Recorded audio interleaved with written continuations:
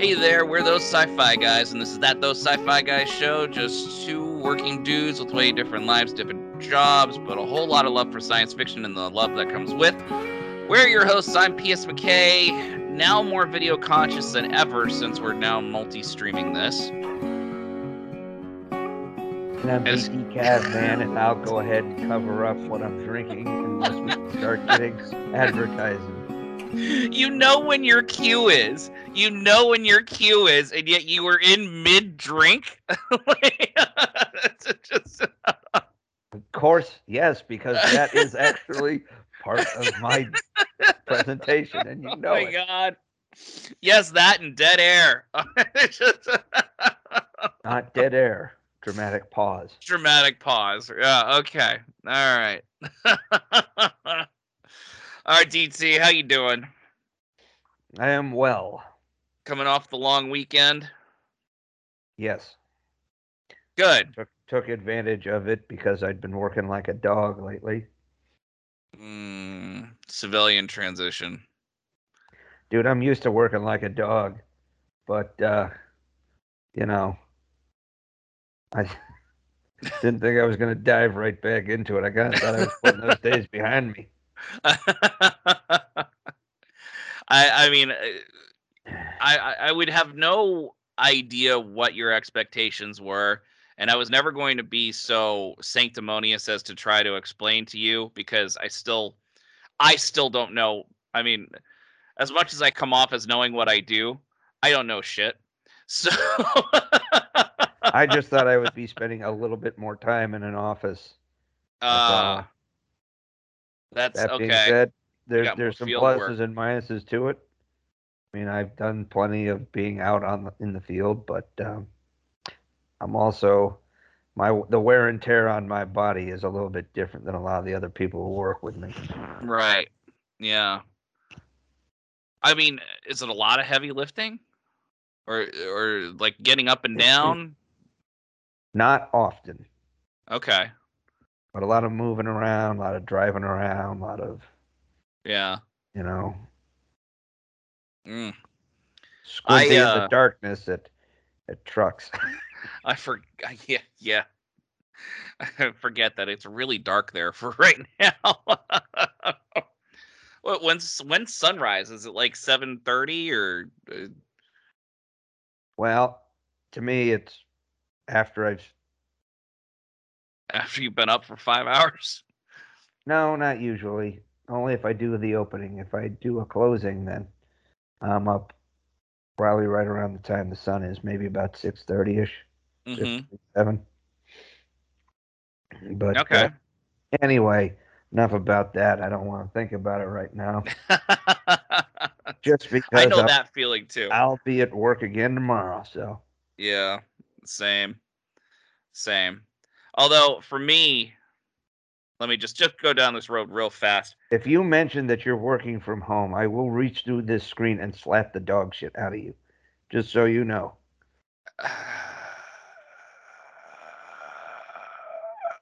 So I work from home.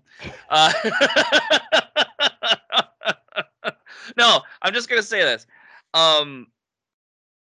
Before I transitioned, when everything happened, that the thing that we shall not mention, and I had to start working from home. I had to like set up a makeshift station with a folding table, and I had a dining room chair. And like it was all just makeshift real quick, and we were going to be there for like 3 weeks, right?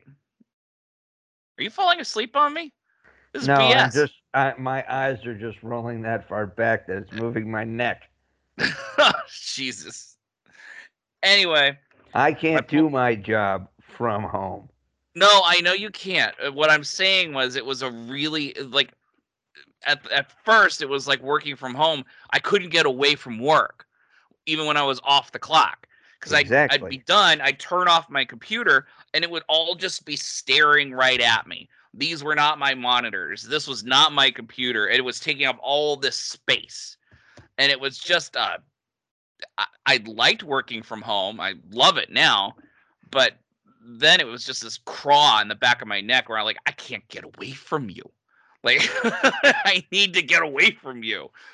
So look, when you're a leader in the U.S. military, it follows you no matter where you are. oh, sure. I've had texts and phone calls in the middle of the night at all sorts of hours, holidays, Christmas Eve, Christmas Day. You know, I've kind of gotten used to it, but it doesn't mean that's what I was looking for when I got out. In fact, those were things I was actively trying to avoid. Because my give a shit now only goes so far. The government has bled my near inexhaustible reserves of giving a shit. But right now, sometimes I just remind people I left my give a shit in my other pants. Well, I do appreciate that you expelled and used up all of your give a shit reserves in defense of our country. Well, yes. I generally I have a small reserve of that, and I literally have 3 fucks I give all year. At least that replenishes. No. Well, it rolls. It doesn't roll over though. It doesn't roll over, but so if I only use 2 next year, it's like your old cell phones from like the early 2000s. Oh my god! The minutes don't roll over. Neither do your fucks. And it's like what they started doing with our leave time. Oh, it doesn't roll over anymore. What? You won't let me go on leave now. Oh my god! Not like we can let you take 6 months off. Jesus. Well, then pay you. Then pay the leave. Did they pay for that? Well, it is paid leave, man. You earn 2.5 days of leave for every month. So at the end of the year, you should be up to 30 days of leave. Now, if now they start having a use or lose. If you did not use a certain amount of leave time by the end of the fiscal year, you would start losing days, which is basically like losing pay because you can literally sell your days back. Right. Well, that's what I was asking. Would they cash you out on those days? If you remember to do it. Oh, son of a bitch! Really? Really? You had to take. They would just let it die. You'd think that there would be a system. It's like, all right, well, he didn't take it, so then usually in like August and September, you'll have people go, I've got 5 use or lose days I got to take before, the 30th of September. Now you're like running into people right as the fiscal year is changing over, which has a lot of headaches in a lot of areas. Now you got people like taking random leave, and it's usually leaders who just were never given a chance to take time off. Right. But I am filled with an amazing amount of rage right now at that process. An amazing amount of rage. And you've already gone through it. So you've dealt with it. I mean, it's reality come and gone. Lisa, but I want you to remember me as you see me right now. Filled with murderous rage. Yeah.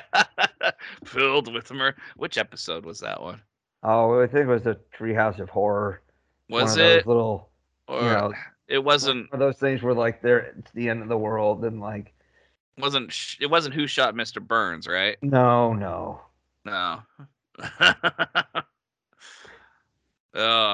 Mac Jr.'s rewatching all of Futurama, by the way.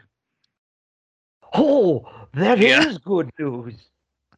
Yeah, we haven't let our little one into that one yet because in a lot of ways it's more overtly sexual than well, yeah. Especially the later seasons. And they were on the episode where they talked about robot pregnancy and births and stuff with a vending machine or something like that. Do you remember that episode? That one was, to be honest with you, that one was kind of fucked up. I came into the room with my son showing this very episode to my wife, and she looks at me with this look of not quite rage, not quite disappointment, but she gave you the what the fuck look. A mixture of that with a whole lot of what the hell are you allowing my child to watch? Well, sometimes when my wife and I decide that we can let our daughter start watching The Simpsons, sometimes you're like, oh yeah, this was a good episode. I don't remember, and then you forget that there's like one part that's kind of blue, and you're like. She's like, are you sure you're comfortable with your daughter watching this? I'm like, I didn't plan it. Click. So now You have this just as much power to change the episode. Right. So, but I already had the talk with Mac Jr. So it wasn't about like where robot babies come from. That's exactly. A good move. Exactly. We have not had the direct conversation yet, but my better half, working in the medical field, has had to explain things in general anyway because she works with children. So, okay. So there's so she's primed and ready to at some talk point about it. Yeah, she's got a syllabus, if you will, or a script. Needless to say, Futurama, good call. Yeah, well, I did reassure her it was a very well written and smart show, and he'll get more out of it. He'll get more out of that show than he will out of anything in his age bracket. So usually more good will come of it. So all right, speaking of good that will come of something, I will not be contributing very well to this episode, apparently. Well, I'm kind of used to carrying the load. I've been ramshackled, hogtied, and handcuffed. Look, all right, DT, bring us into. You're going to leave your personal life out of this. Bring us into what we're talking about. Well, last week we did a two-parter on some of our favorite lead captains in sci-fi TV and movies. We also had a strong list of honorable mentions. And this week, I think the natural follow-up is the great ships of sci-fi and TV and movies. Now, for the purpose of this, because it can go too long as it is, we're sticking with what we would call starships. Right. Okay? Now, you told me this when? Earlier. You gave me this caveat when? Well, I kind of thought that we were on the same page, but obviously DT, we are never on the same page. We are never on the same page. We are like-minded, but we are never on the same freaking page. Okay? Well, look, just because you're playing checkers and I'm playing 3D chess doesn't You're goddamn right. You're goddamn right. You're goddamn right. So. I'm sorry that my idol is Darth Hoodie. Some bitch. Anyway, so we're going to be sticking with mainstream ships, big ships, multi crew member ships that need more than two.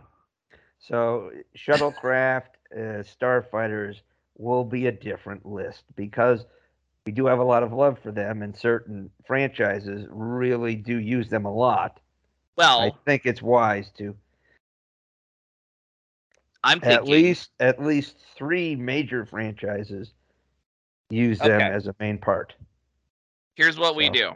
We'll figure out how this episode goes, and if we feel satisfied with what we've talked about today, the next part will be fascinating ships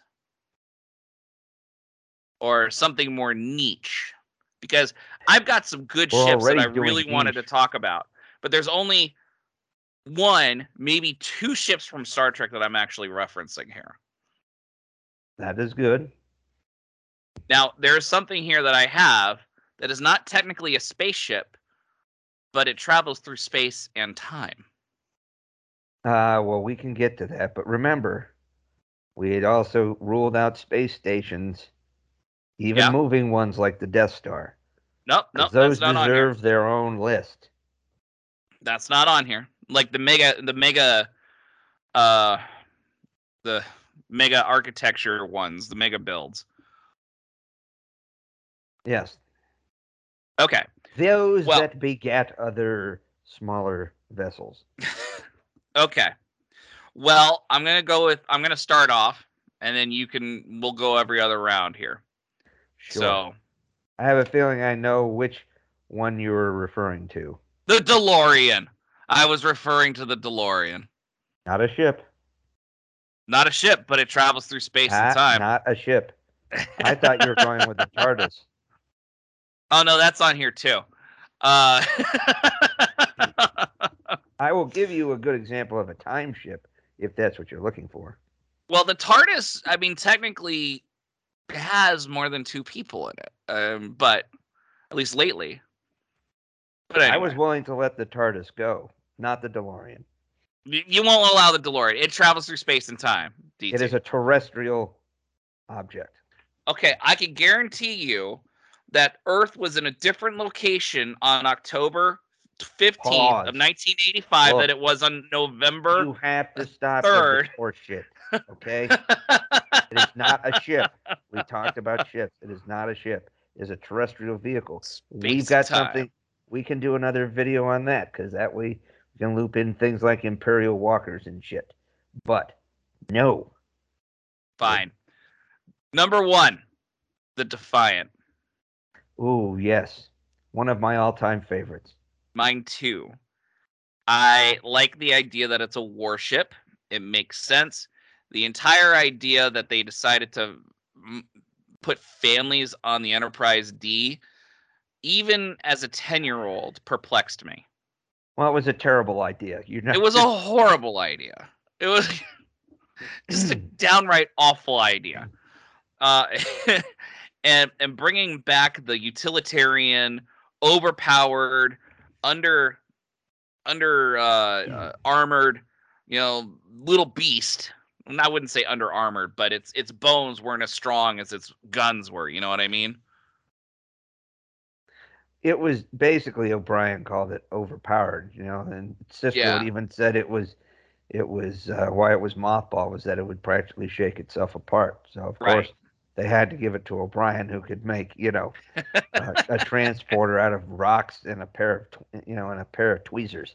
Right. So, Miles O'Brien is seriously the MacGyver of the Star Trek universe. I mean, he's the greatest engineer that ever came through. He is the most important man in Starfleet history. Honestly, yes. Like he got all the. You know what we're gonna do? We need to talk about the engineers of Starfleet, or the best engineers. That's going to be one of my topics. Well, we'll get to that. But and we'll get to that. So what I really liked about the Defiant was just so different than any other Starfleet ship that we had seen up to that point. It had pulse phasers, which was awesome. And honestly, more effective. Yeah. I never really liked the phaser beams. But No, yeah. Less energy use. And actually, little fun fact, the first episode that we saw the Defiant and it fired, the sound effects people put the sound of a Gatling gun behind it. And then they never did it again. I don't know why. But anyway, it was a ship that was meant to fight the Borg. Go ahead. Sorry. It's a shame. It was just it's a great sound effect. It really is. Anyway, it was a ship that was meant to fight the Borg, because Starfleet was running overtime and trying to figure out weaponry to fight the Borg threat, which is interesting because I saw something online. I think it was with Trek Rumor or Trek Nation, where they were talking about how it was the Borg that influenced all the new designs that we saw later on in Star Trek. They were much more powerful. Be more powerful, more sleek, more narrow at the front end. Yeah. I mean, look at the neck of the Constitution class. It was scrawny. A couple of good blasts. That definitely proves why they redesigned it for the upgraded Sovereign class. No, I'm just talking about the Enterprise A, the refit. Oh yeah, neck. That's thicker and more forward, so it wasn't just It wasn't as much of a chicken neck. Mm-hmm. That's funny. And every starship after that had a thicker neck. Sometimes, they were merged the hull and the secondary hull. Like that was the Sovereign class and the Intrepid class. Just kind of like faded into it. Mm-hmm. So that being said, I was disappointed. When they destroyed the Defiant. It went out in the way it should have in battle, right? Yeah, but it did kind of go out like a bitch though. A little bit. That added a whole degree of tension to the final episodes. They're like, holy shit, this is the first they abandoned Deep Space Nine for like a third of a season. Okay. And then the ship blows up. Yep. Okay. That's the first time a capital like the ship of the show was blown up. And on the show, I think it was fascinating. Yeah, you're absolutely correct. Now, it wasn't the stakes. It was a big stakes raiser, correct. What I did not like, well, first of all, I really wished I could have seen more Defiant class ships during the Dominion War. We saw a couple, but we didn't see a lot. And I know we're not talking about fighters, and I'm just bringing up the fact that those ships, the Maquis ships that they had, that acted as fighters, I didn't like. I didn't like them. They didn't feel effective. Variants, much like the Klingon Birds of Prey. There was a different variant, a much larger variant. Yeah. So basically, Starfleet just scaled down the model to make them starfighters. Right. Right. Like the bigger ones, like the Chakotay's Maquis was like a Condor class, and then the fighters were like Peregrine class, which were like 2-man fighters. But this is all like, these are all like technical manual stuff. Yeah. So I didn't like those, but I wish I saw more Defiant class. Yeah, which it was a Defiant class, right? It wasn't. Was a Defiant class. Okay. When they blew it up, and then when the Sao Paulo arrives on Deep Space Nine, and like they should have kept the Sao Paulo. Well, I think they should have had a different name. Sao Paulo is not intimidating at all. No offense. No offense at all. But well, I mean, I'm just saying it doesn't have the ring to it. Plus, it's very human centric. Well, each ship. Well, they didn't really follow this. The Navy does this, where each class has a theme based off of the flag, not the flagship, but the first prototype of its class. Yeah. So and I like that. I like that too. The Los Angeles battle, the Los Angeles submarine class. You got the Cincinnati. You got the Dakota, or not Dakota. They're all stupid. They're all named after major U.S. cities. Yes. Yeah. I like that. And the aircraft carriers are generally named after people. Right. Yep. With people a few of exceptions. Well, there was the Enterprise, but she's gone. No, they have a new one. They.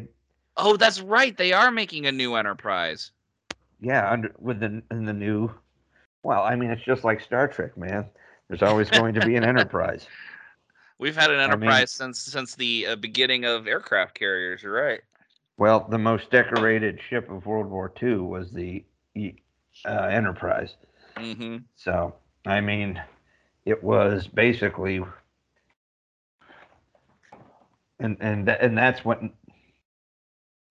named named the rent-a-car company, and these were ships, World War II ships, that Gene Roddenberry named the ships after. Yorktown was also a famous aircraft carrier during World War II, and that was considered one of the first, the initial name. And I think it's good that they didn't do it, because Enterprise, while it's more of an English name, because there's been an Enterprise in the British Navy, but it does give you it's a sense of grandiosity.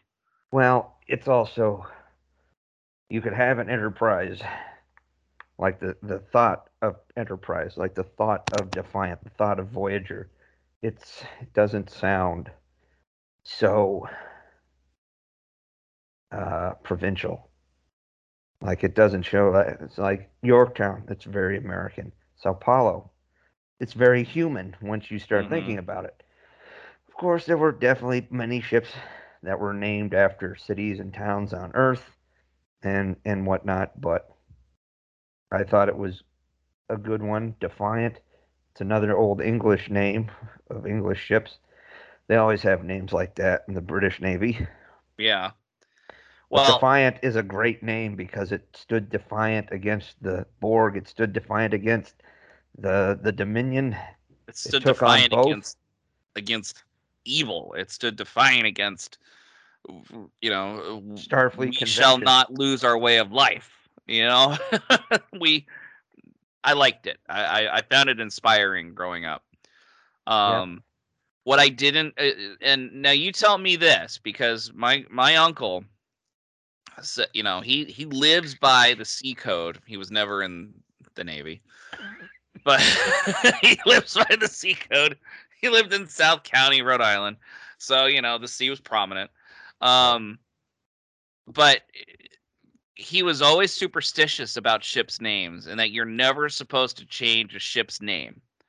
Like, its first name is what it will always be until it sinks. And that was my first immediate thought when they decided to rename the Sao Paulo the Defiant. I felt like, oh, they're fucking doomed.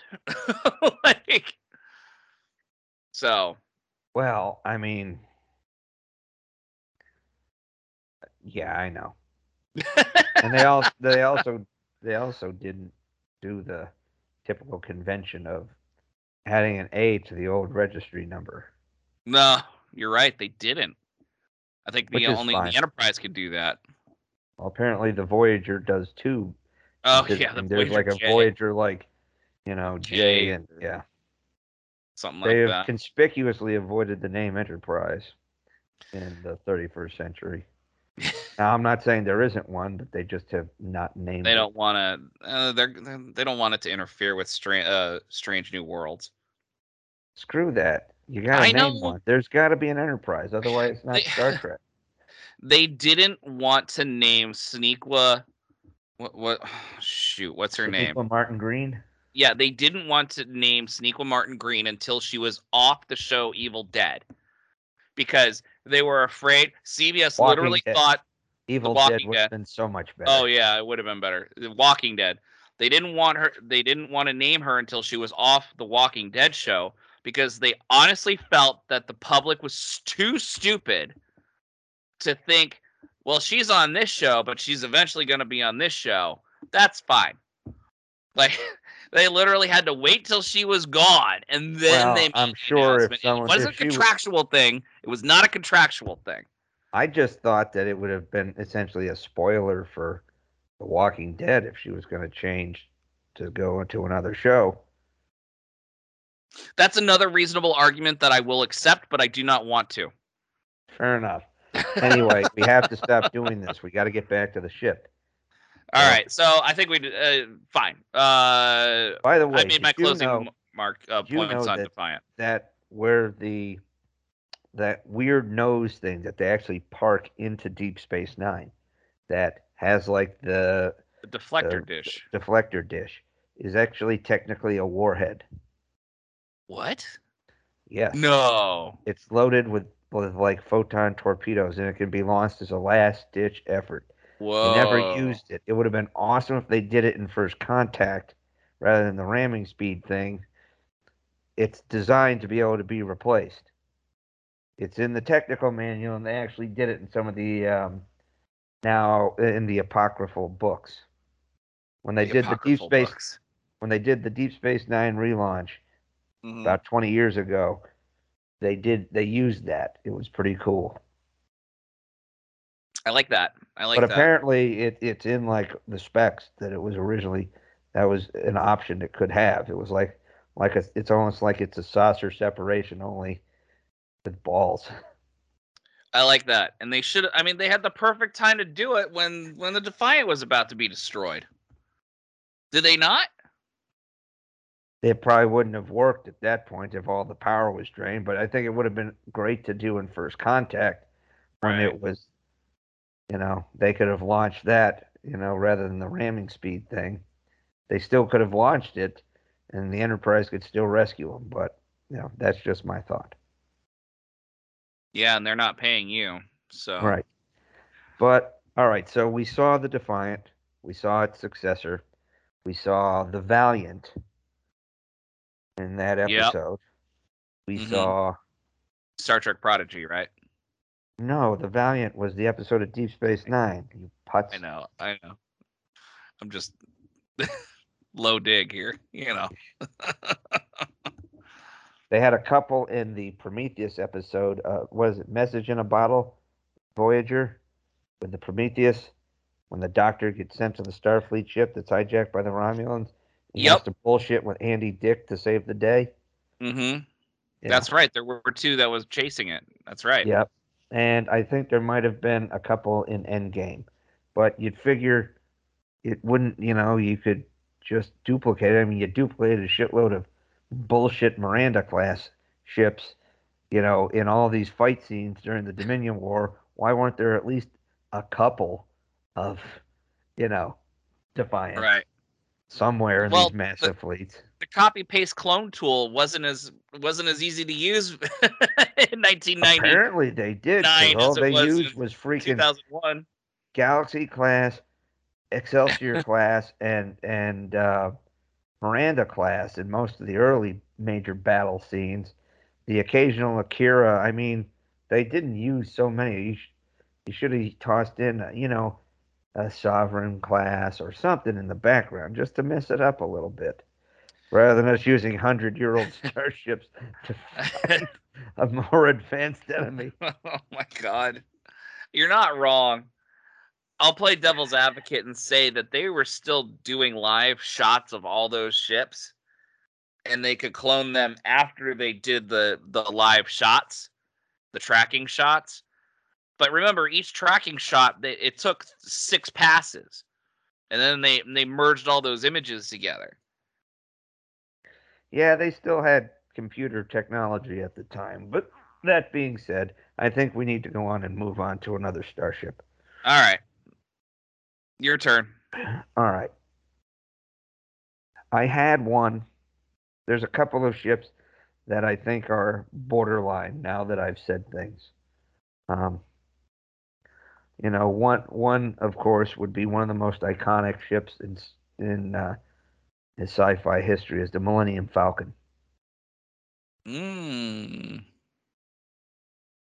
But as we've seen, it's kind of borderline. Like, it helped lead the fighter attack in the second Death Star.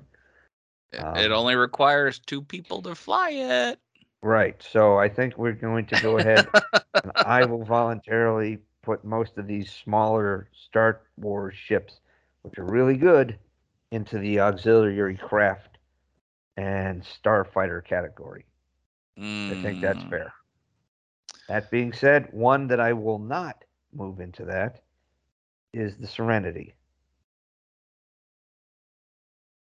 from Firefly. That's a strong pick. I thought about it. It's got no power. It's got no weapons. That's my question. What makes it special?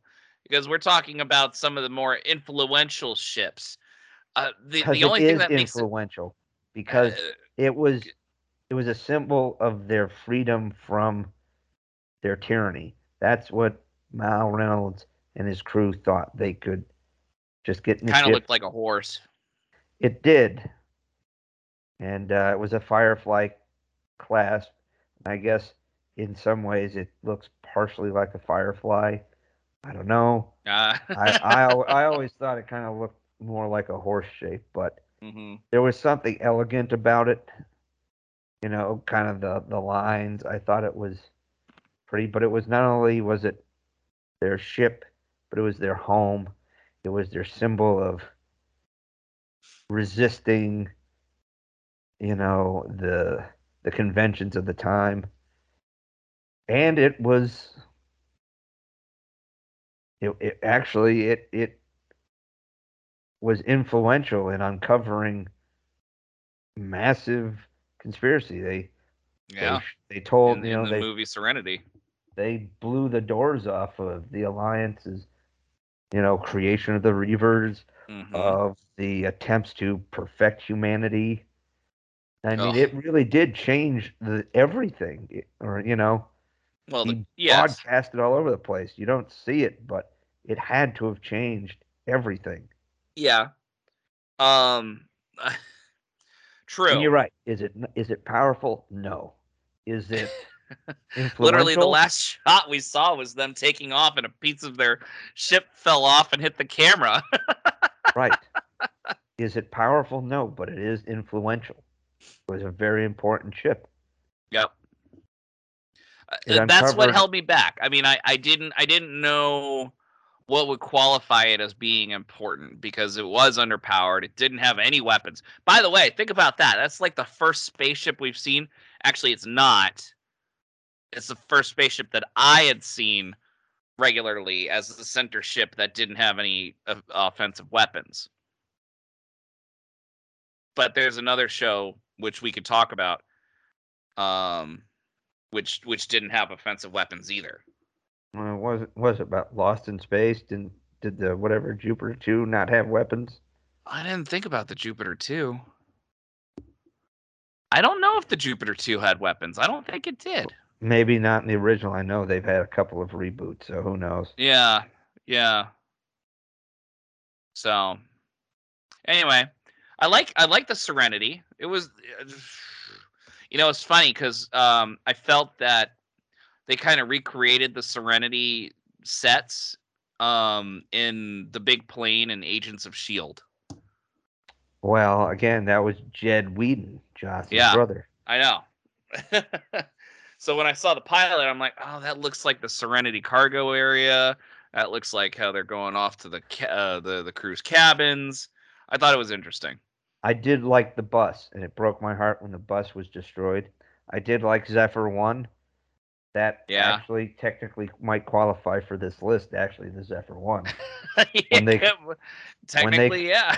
When they converted it to a spaceship.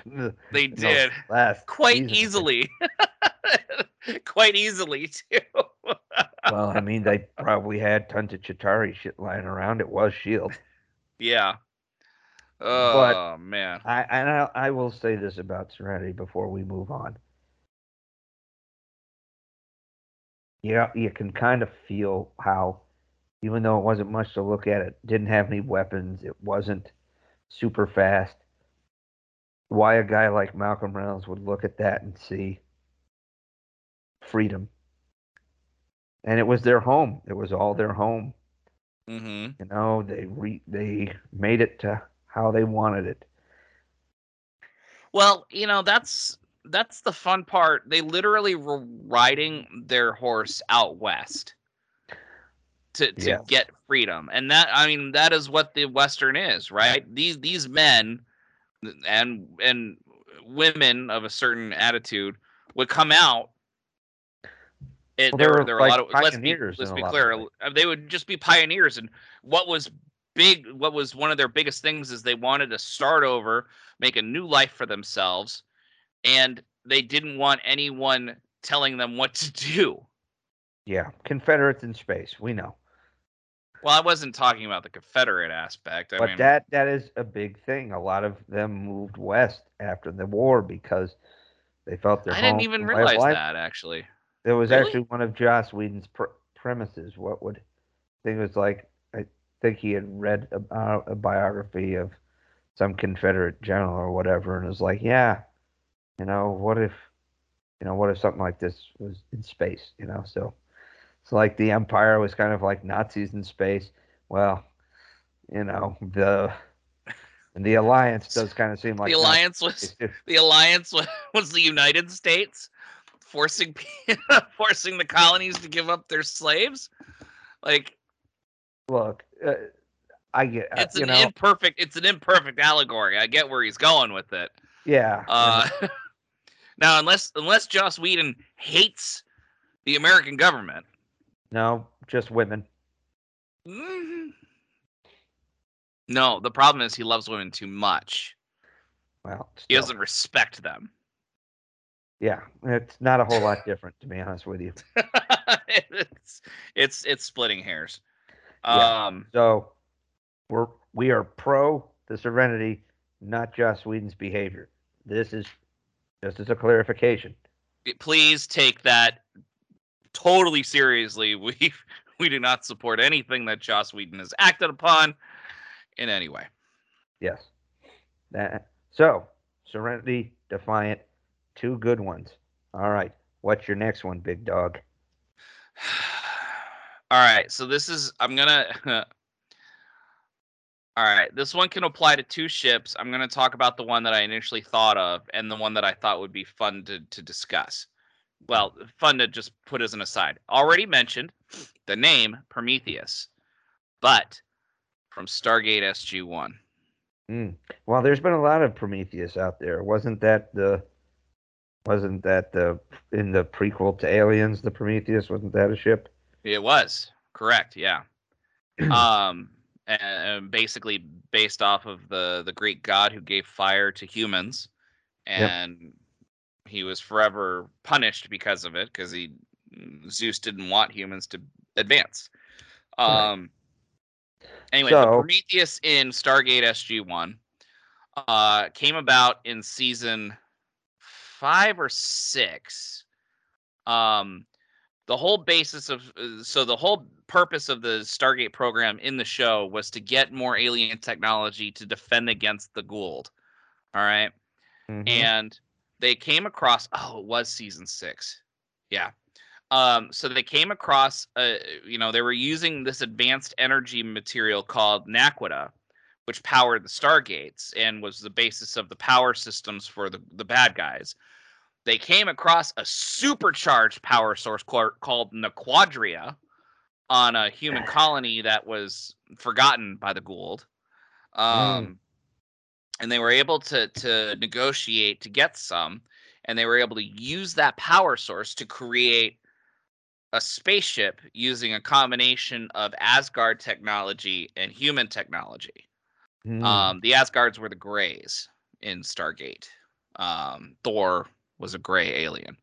So, I don't know. Chris Hemsworth is pretty blonde. Well, yeah. Different Thor. Different Thor. Man. That was my Chandler impression. But the first time we see the Prometheus, it was actually being stolen by some foreign agents, and we got to see it go up into the air and into space. And Captain Carter, I think she was Major Carter at the time, she had to facilitate taking the ship back and whatnot. But that ship was Earth's first defense line against the Goa'uld, and won the major battle at the end of season 7. Spoiler alert. Now, did they beat the Owls of Ga'Hoole? Yes, they did, DT. Explicitly, just like that. So, it was humanity's first defense. They got them out into the stars. It had a hyperdrive, which for several episodes it was unstable, so they had to do short jumps and let the engines cool before they could do another one, which I liked. I liked that vulnerability. They were eventually able to correct it, and they were able to start making fleets of these things called after different Greek based. Is the Phoenix Greek based? I think so. Ooh, no, I think it's Chinese based. Maybe. So ancient, I think it's Chinese culture, based. Anyway. Yeah, it's based off of prominent characters or features of ancient cultures. Yeah, it sounds a lot like the B5 ships. Oh, the White Star. No, like all the Earth Force ships were all like Agamemnon. And, yeah. There was an Agamemnon in Star Trek, wasn't there?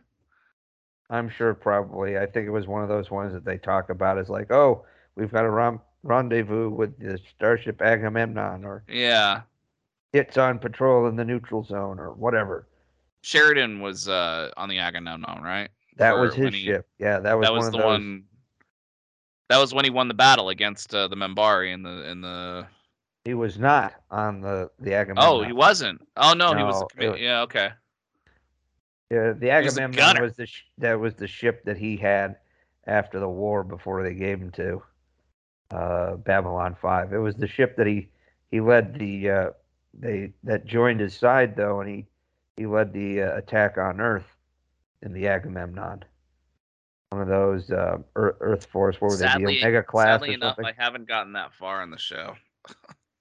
I know that they without spoiling it. It doesn't matter. It's the show. The show has been around for forever. Don't worry about it. Yeah. So anyway, continue. Anyway, Prometheus, and then when I was writing that down, I was thinking, oh, wait a minute, wasn't that 3 ships in one ship on Star Trek Voyager, the Prometheus? And it only appeared again, from what I can tell, in Endgame as one of those ships that Starfleet sent. I will say this: that was a missed opportunity in Deep Space Nine, was to have that ship show up against the Dominion. Now, here's my problem. Here's my problem with the Prometheus, okay? My jaw dropped when I first saw the Prometheus and what it could do by splitting into different pieces and turning from one ship to 3. And then I'm sitting there going like, well, essentially you have to have enough for 3 crews on one ship. Not really.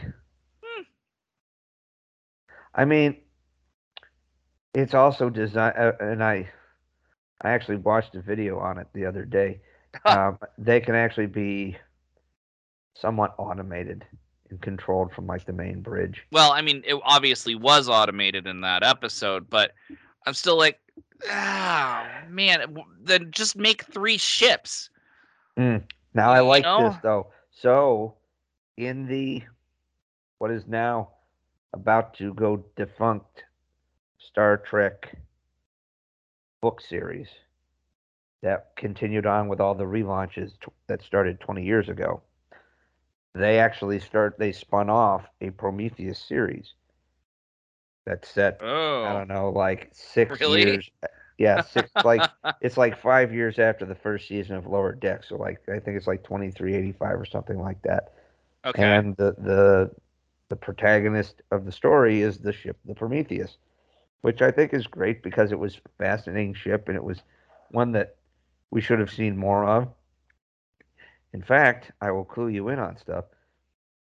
That features very heavily in the prologue of my story that I've been writing. Oh, okay.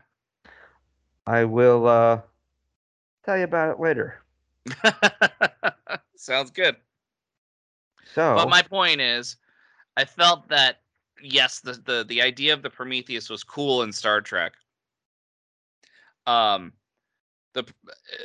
it was excessive and an overuse of resources that could have been used more efficiently. So apparently it was supposed to break down into 5 pieces, but they just didn't have the technology to do it on TV. And I think what they did with the 3 pieces looked pretty good. It looked cool. It was awesome. And granted, yes, would it been just a little less excessive if it broke down into 2, to 2 instead of 3, where it could have. I mean, when you see like the saucer section of like a Galaxy class, that saucer section's got to get the heck out of there. I mean, it's funny when they separate the saucer, but that doesn't have a fucking warp core. Well, that was the other part. We just said earlier that the idea of them putting families on a starship was a terrible freaking idea, and they mitigated that decision by saying the saucer section holds all the children, and before the Enterprise gets involved in any kind of battle, they'll separate the ship. Perfect. Their problem was the battle section looks like crap, and 2, it was way too expensive. Plus, the saucer section did not have a warp drive. And the warp, how is it supposed to get away? What's the maximum speed at impulse? 1/10 the speed of light or something? Yeah, it's ridiculous. Jesus. Oh man. So anyway, the Prometheus and Stargate SG-1 brought humanity to the stars, and I liked that. There was a certain kind of poetic justice to that idea that I really liked. I agree. Spoiler alert, it gets destroyed later. But it was That's what made Stargate SG-1 so much fun, because we got to see humanity develop new technologies in a paced out way, in a real life, scenario.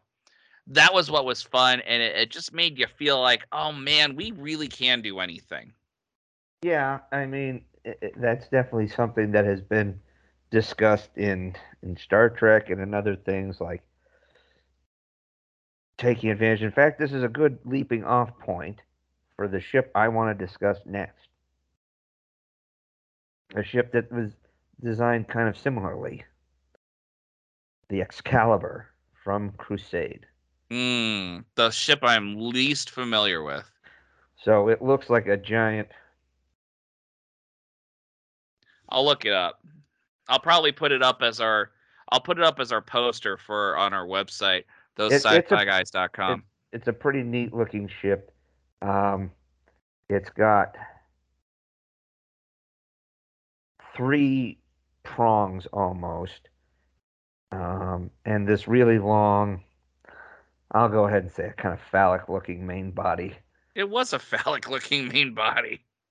Yeah. So, but it was still pretty cool because it was mixed with human. It was the most advanced, so Crusade, of course, it was the spinoff of Babylon 5. This ship and its sister ship was the Excalibur and the Victory. There were 2 ships built. Yeah, it looked like that. Oh, you can't see. No, I can't see, but yes, I am familiar with it because I like Crusade. Okay. I mean, it's a fancy looking ship. It is, and it's really cool and it's really powerful. It was mixed, I think, Vorlon and maybe Minbari technology. It was the most advanced ship built by humans. At this point, were the Vorlons gone? Vorlons were gone, so they kind of. How did they get Vorlon technology? Just, I mean, as a noob, I mean. I think they got some from Minbari and from Kosh. Okay. So there was a usage of some reverse engineered stuff.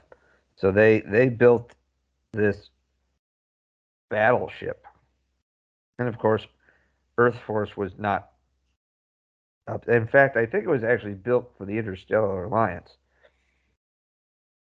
But when the Drakh attacked Earth and unleashed the plague on Earth, which of course is the crux of the series of Crusade, trying to find the cure for the Drakh plague on a 5-year timeline. The Interstellar Alliance gave it to Earth Force to be able to track down a cure. And so it was fast, it was extremely powerful. It carried all the advanced X-Wing like starfighters that they had. And it had a main gun system that could fire, and would, like, all the 3 prongs would glow, and then all the energy would shoot down the shaft to the nose and blow up. Yes, the nose. Yes, the nose. That's exactly right. And it would shoot to the nose. Yes. And it would obliterate anything in its path. The only problem was it would take a minute to recharge, so the ship would be at a substantial disadvantage to be able. Couldn't even maneuver. There was limited maneuverability. Yeah. Which of course is why they had they had a bay full of advanced starfight. Right. Which would at least provide them with some levels of protection. That is a pretty cool ship. Plus, it had advanced science bays. It had advanced weapon systems. In addition to all the weapons were advanced. In addition to the main guns, so it was fascinating. And the first person to sit in the captain's chair of it was John Sheridan, and then Matthew Gideon. And it was pretty cool. I like Gary Cole as Matthew Gideon in the show, and the Excalibur really was on its way to becoming, I think, as much a part of the show as, say, an Enterprise or even Babylon 5. Which is as much a character of the show, because they had their little shuttles. They had fighters. They occasionally would have a techno-made ship. So yeah. But it was advanced using some technology of the first ones that they were able to get their hands on. And it was designed to fight, these advanced races like Shadows and Vorlons and but it also was supposed to go out there and find out what happened to, find the cure. And so that was the whole crux. Here's a big ship. They were supposed to build more of them, but the Drakh blew up the shipyard. So when the one ship was destroyed and the shipyards were destroyed, so they weren't going to be able to build a new one for a long time. So this was the only ship of its kind in existence. A standard gem from sci-fi. Yeah. But it had, multi-vector weapons, and they had like basically anti-aircraft guns, and they had larger like ship-to-ship weaponry in addition to this main cannon that gives you like a Death Star look to it. Yeah. And so it was pretty cool. I liked it. I wish we got to see more of it than like 13 episodes in a movie. Honestly, it has about as much screen time as the Serenity, but yeah. Still. Does it end on a cliffhanger? I think so. Maybe not like a cliffhanger. I think it just ends. Oh, it ended because it was in the middle of the season. They were supposed to do like 20 episodes and they only made 13 because of the bullshit that TNT was doing. And what was the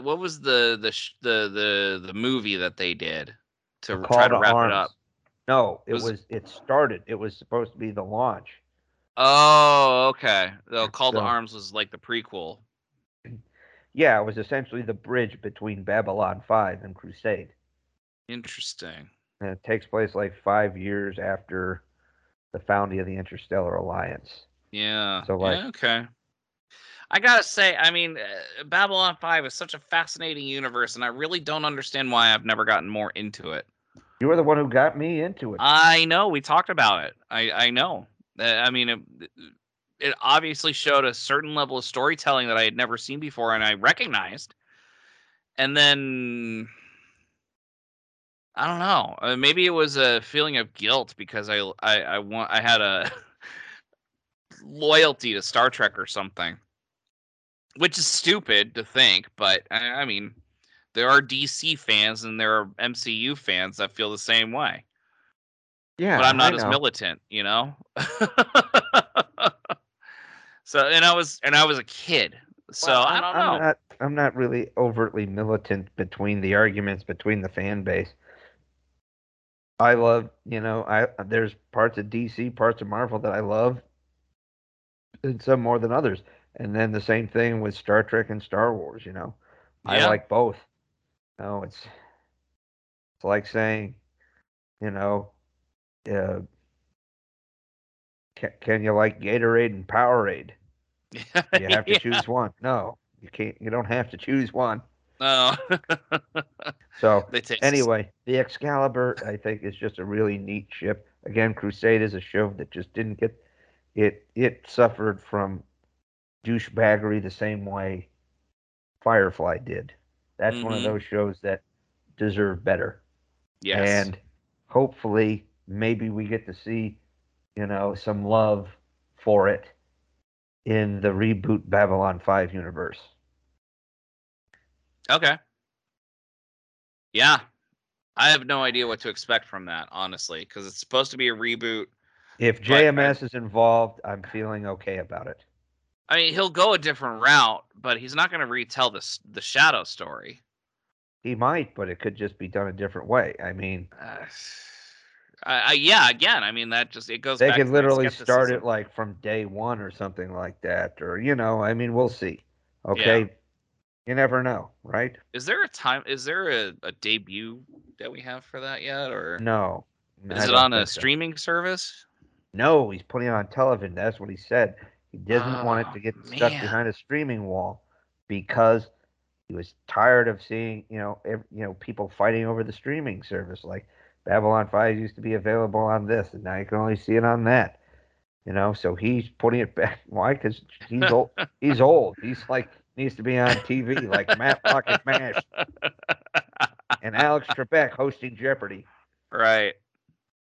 I mean, when you think about it, when you think about the ratings that Star Trek Enterprise was getting back in 2004, which apparently weren't great, but they were still getting they were consistent, but they were still getting like 3 million viewers at the time, which was considered not great. But now a show is a success if it gets 900,000 to 1 million viewers.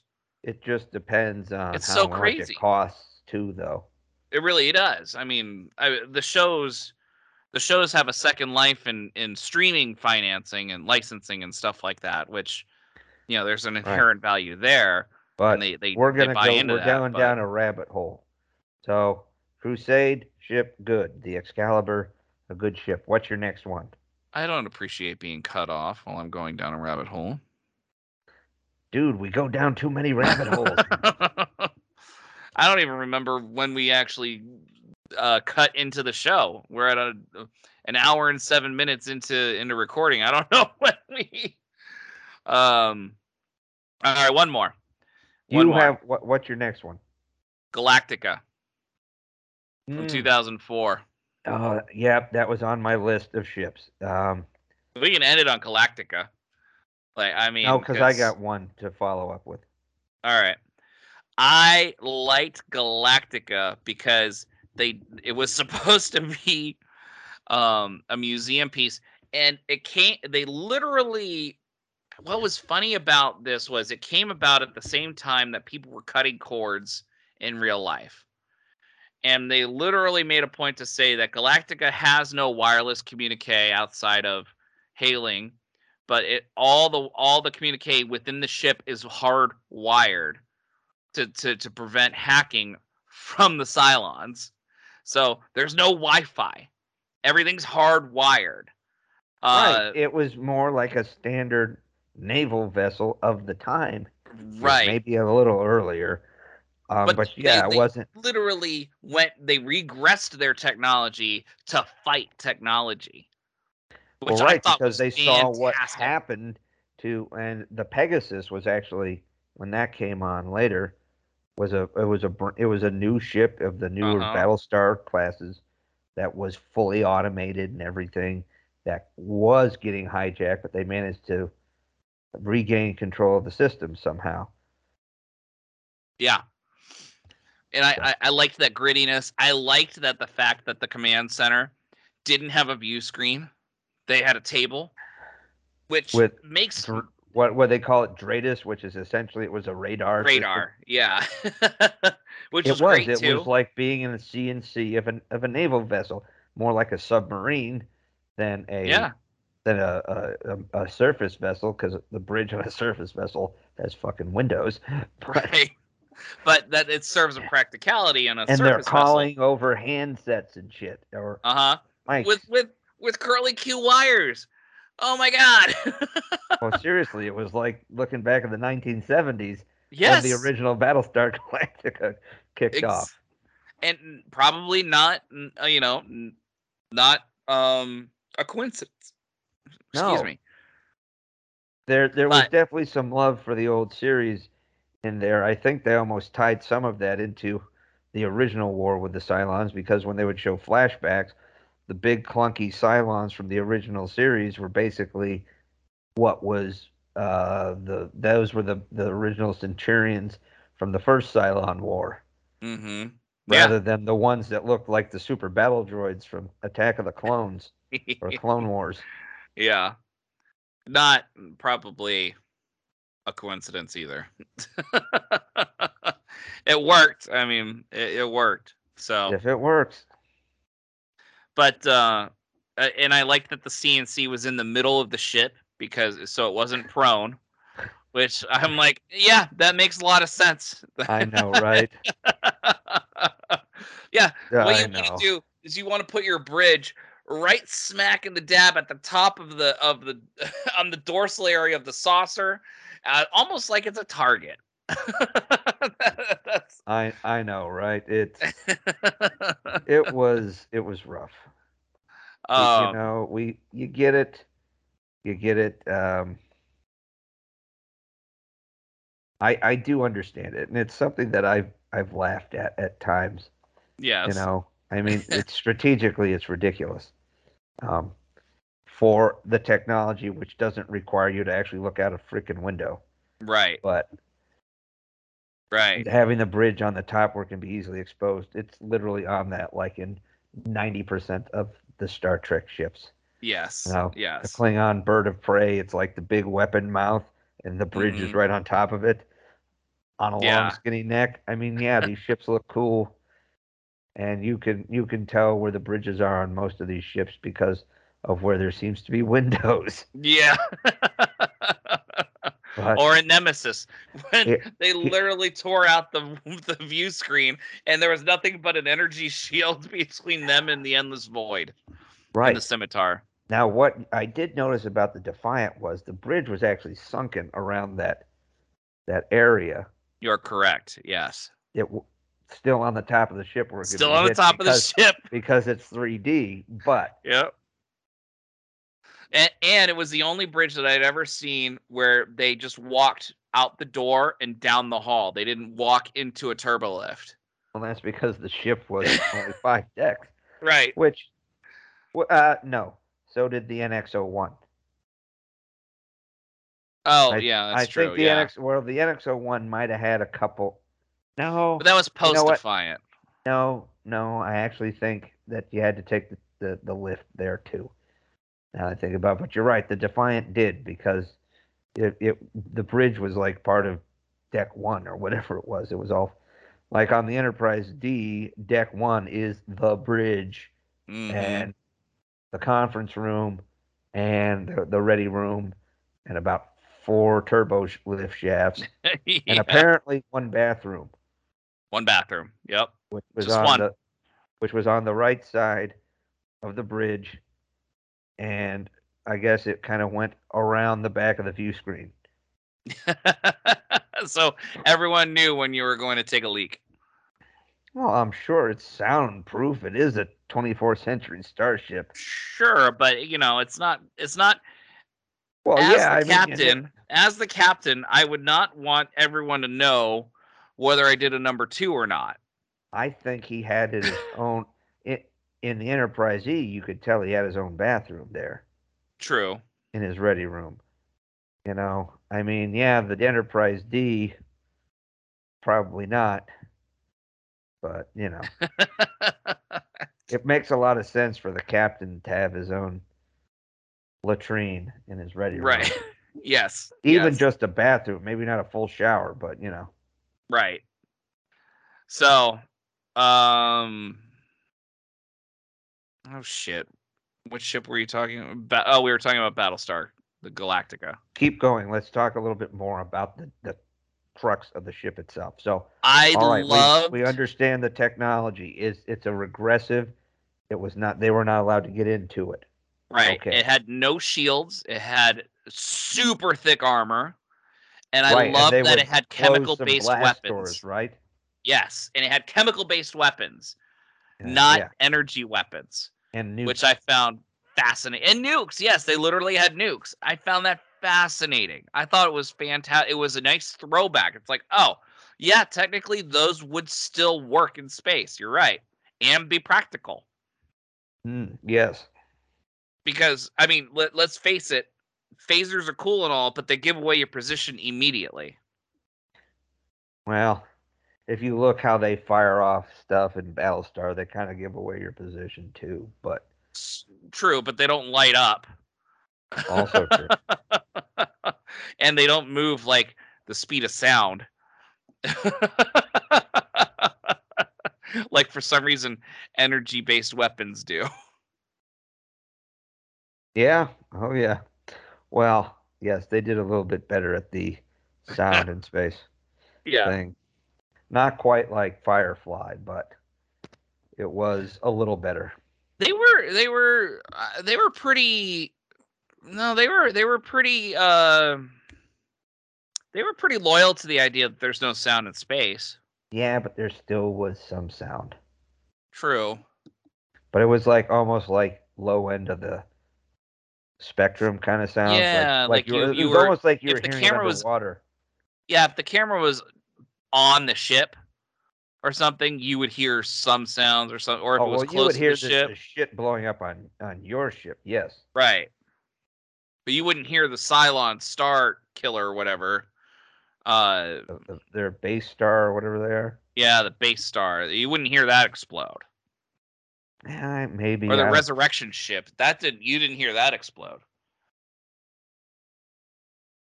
I don't know. Anyway, so that was mine. What's your final entry for the night? Well,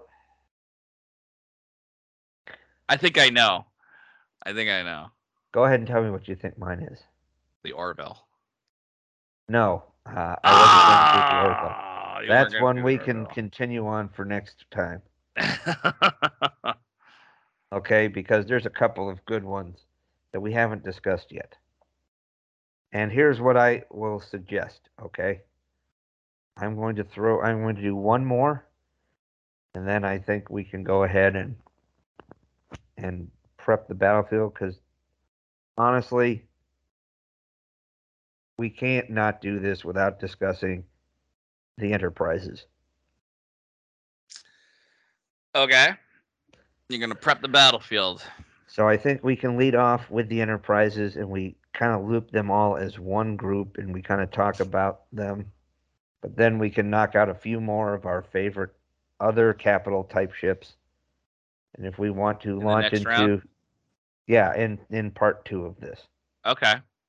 We can talk about the Orville, we can talk about a couple other things if we want to talk about Discovery or something. Whatever. Okay?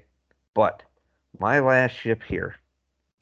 And I'll go ahead and drop back into the world of Babylon 5, the White Star. That was my next pick. It was a good ship. Yeah. That was Minbari technology, no? And with some Vorlon help from Kosh before he got killed.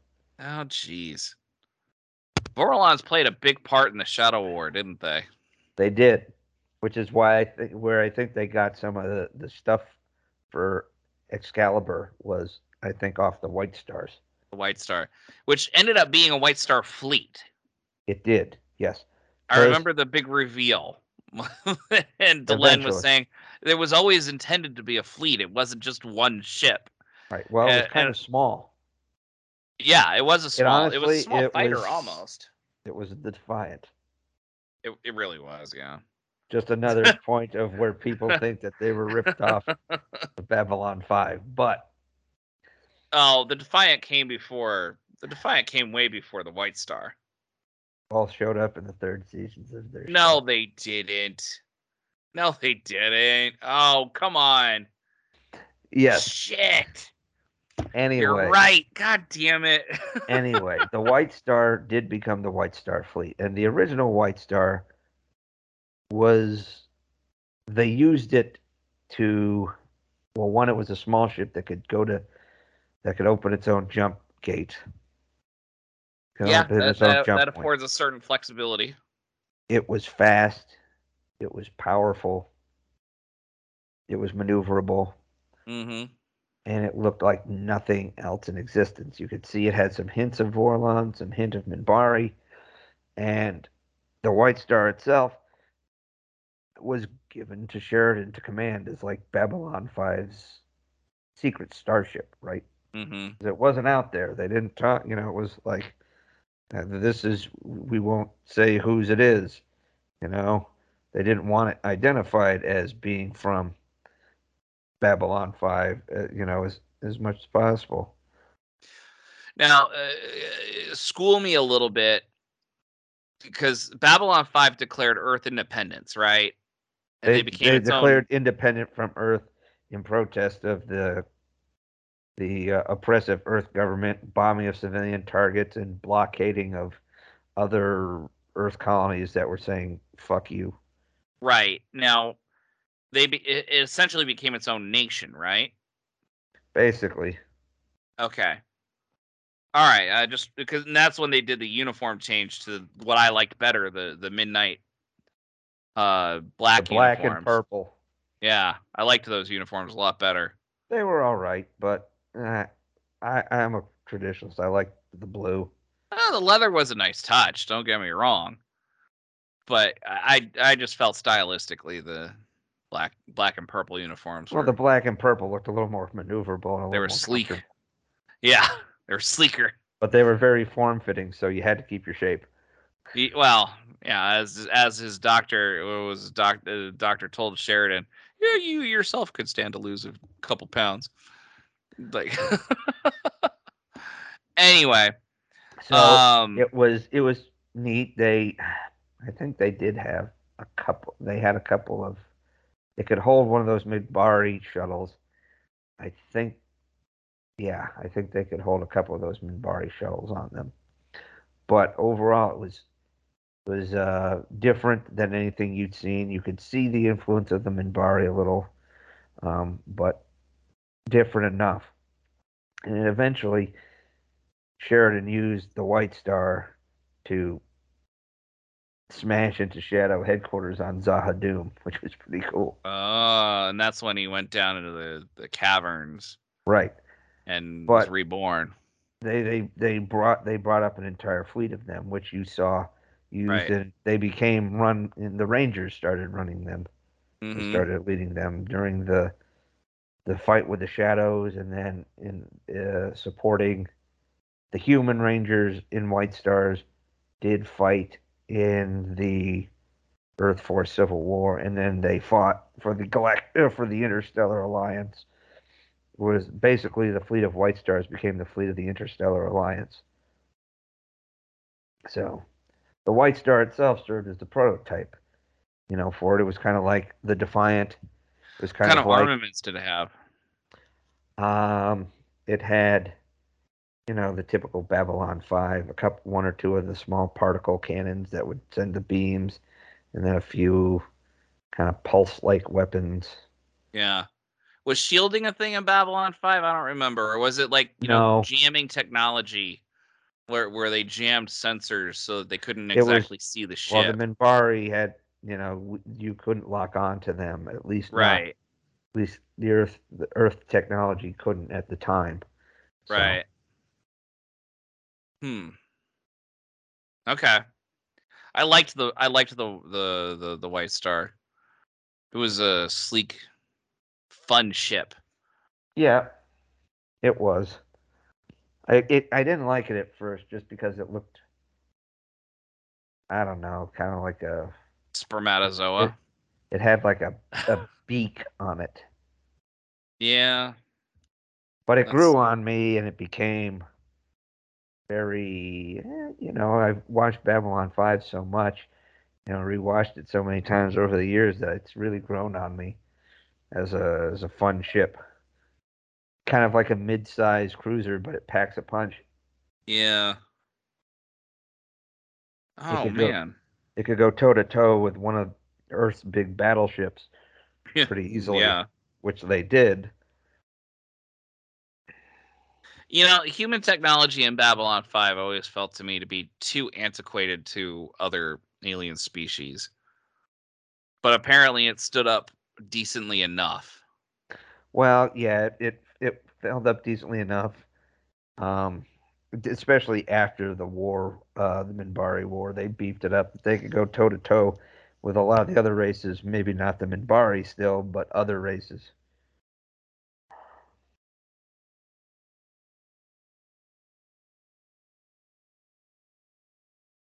Dead air. So, no. I thought you were going to say something. I was going to say something. I couldn't think of anything. That was my fault. So, well, overall, it was a fun ship, and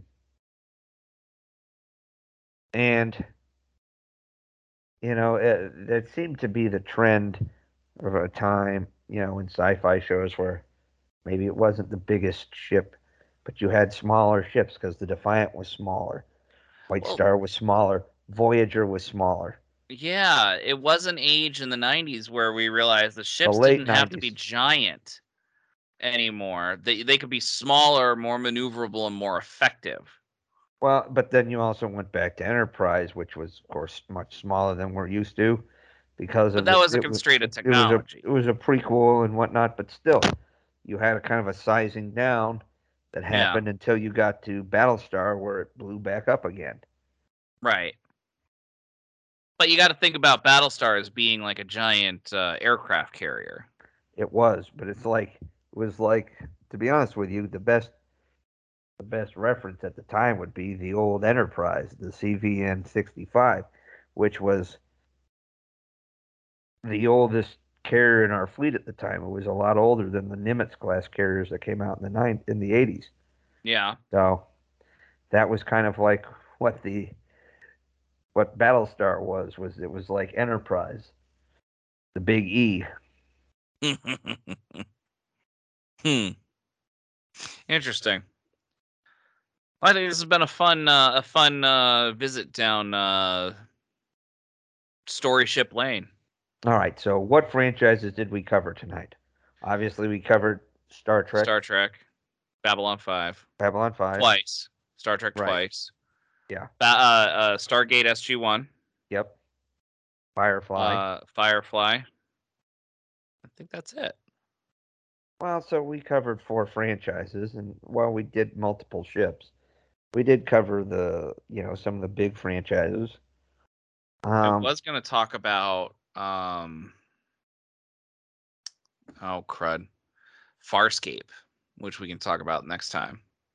But I don't know if that meets your I don't know if that meets your definition of a starship. Well, it only required one pilot, but it had like a family of different aliens living on it.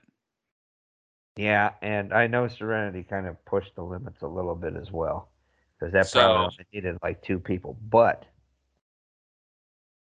I've had a couple of other ships which I have put pause on for our next one, which will be smaller type craft, and I'll go ahead and give Serenity an up just because of its significance to galactic issues.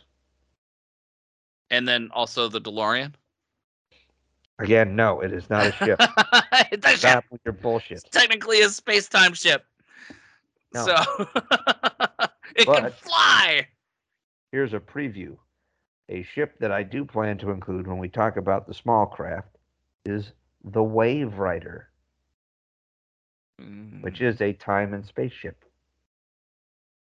That one I am unfamiliar with. I'll have to do some research.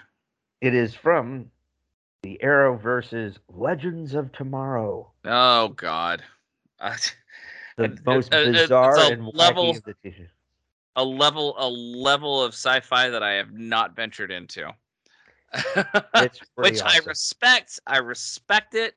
Apparently they're doing well with it and fans are happy. Just because it's become like the misfit, the band of misfits. Yeah. It's like the weird expanses of the DC universe. They're in some ways they're kind of like DC's Guardians of the Galaxy. Yeah, the Legends of Tomorrow people. Yeah. So anyway, I can see that. And by the way, the Milano/Benatar would be a good ship to talk about. It would be in the small craft. So we'll get to those. So okay. I will own Serenity as probably not belonging in this craft, so I apologize. Much like the DeLorean does not belong here. Serenity Whatever, it's probably your podcast, doesn't matter. It's our podcast. It's your podcast, doesn't matter. Whatever. You can make your own rules and change them up right at the last second. It's fine. It's fine. Dude, this is not a marriage. Stop. Well, it feels like one. So. Oh, we're getting so much trouble for this. All right, I think that's the ultimate end there. So, DT, unless you have anything else to add. I'll just say tune in next time for part 2 of our Starship discussion. This will remain in the big capital type ships, and we'll do another one where we talk about some of the smaller craft, shuttlecraft, runabouts, fighter ships, and other weird traveling Winnebagos and family Woodies. ships. Yeah. Until then, everyone, you guys keep dreaming. We'll keep working. So long, everyone. And we'll see you on the high ground. You'll see them on the high ground. I'm still here getting last minute, choices, but whatever. Those Sci-Fi Guys is an independent broadcast by Alpha Site Productions, produced by DT Cavman and PS McKay. Music courtesy of Kevin MacLeod at Incompetech.com. For more information on upcoming episodes, follow PS McKay on Twitter at PS McKay, or go to thosesci-fi-guys.com for past episode information.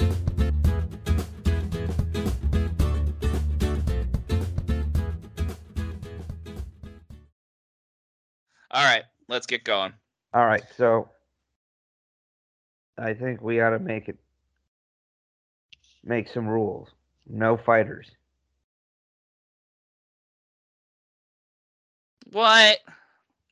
Starships. We can dive into something else. Let's keep. We have to. I was thinking spaceships, like whatever. But I think we need to keep, because this could go down too far down a rabbit hole. Something we can do later. That's why I was trying to keep us on like main characters only last time, you douche. Oh, come on. I ruined it. You're right. I did. So, because there's a rich enough stuff to talk about, even obscure shows that had great lead characters, like look at Firefly, right? Or, or movies, right? We have plenty to choose from without having to dive down. We can go back and do later best supporting, whatever. But I think we got to stick, because Star Trek alone has shown us 7 Enterprises. Okay. Right. That actually matter. Okay. So the least we can do is just stick with starships, multi-person, beyond like 2 people. So, All right. Well, that takes out. I tell you what, we can do it another time. Small craft, because the runabouts are cool, but I left them off. I love the X-Wing, they're all great. Star Furies, that sort of thing. We can do another list. Sound good? Yeah, no, that's fine. I'm gonna throw in some jokes then. By all means. That we don't have to take seriously. Also fine. I just think, for our own sanity. What was the name? All right, never mind. I'm gonna ask you during the actual show then. All right, then let's get rolling. Then otherwise it defeats the point of us getting started early. Exactly. All right, 5 count.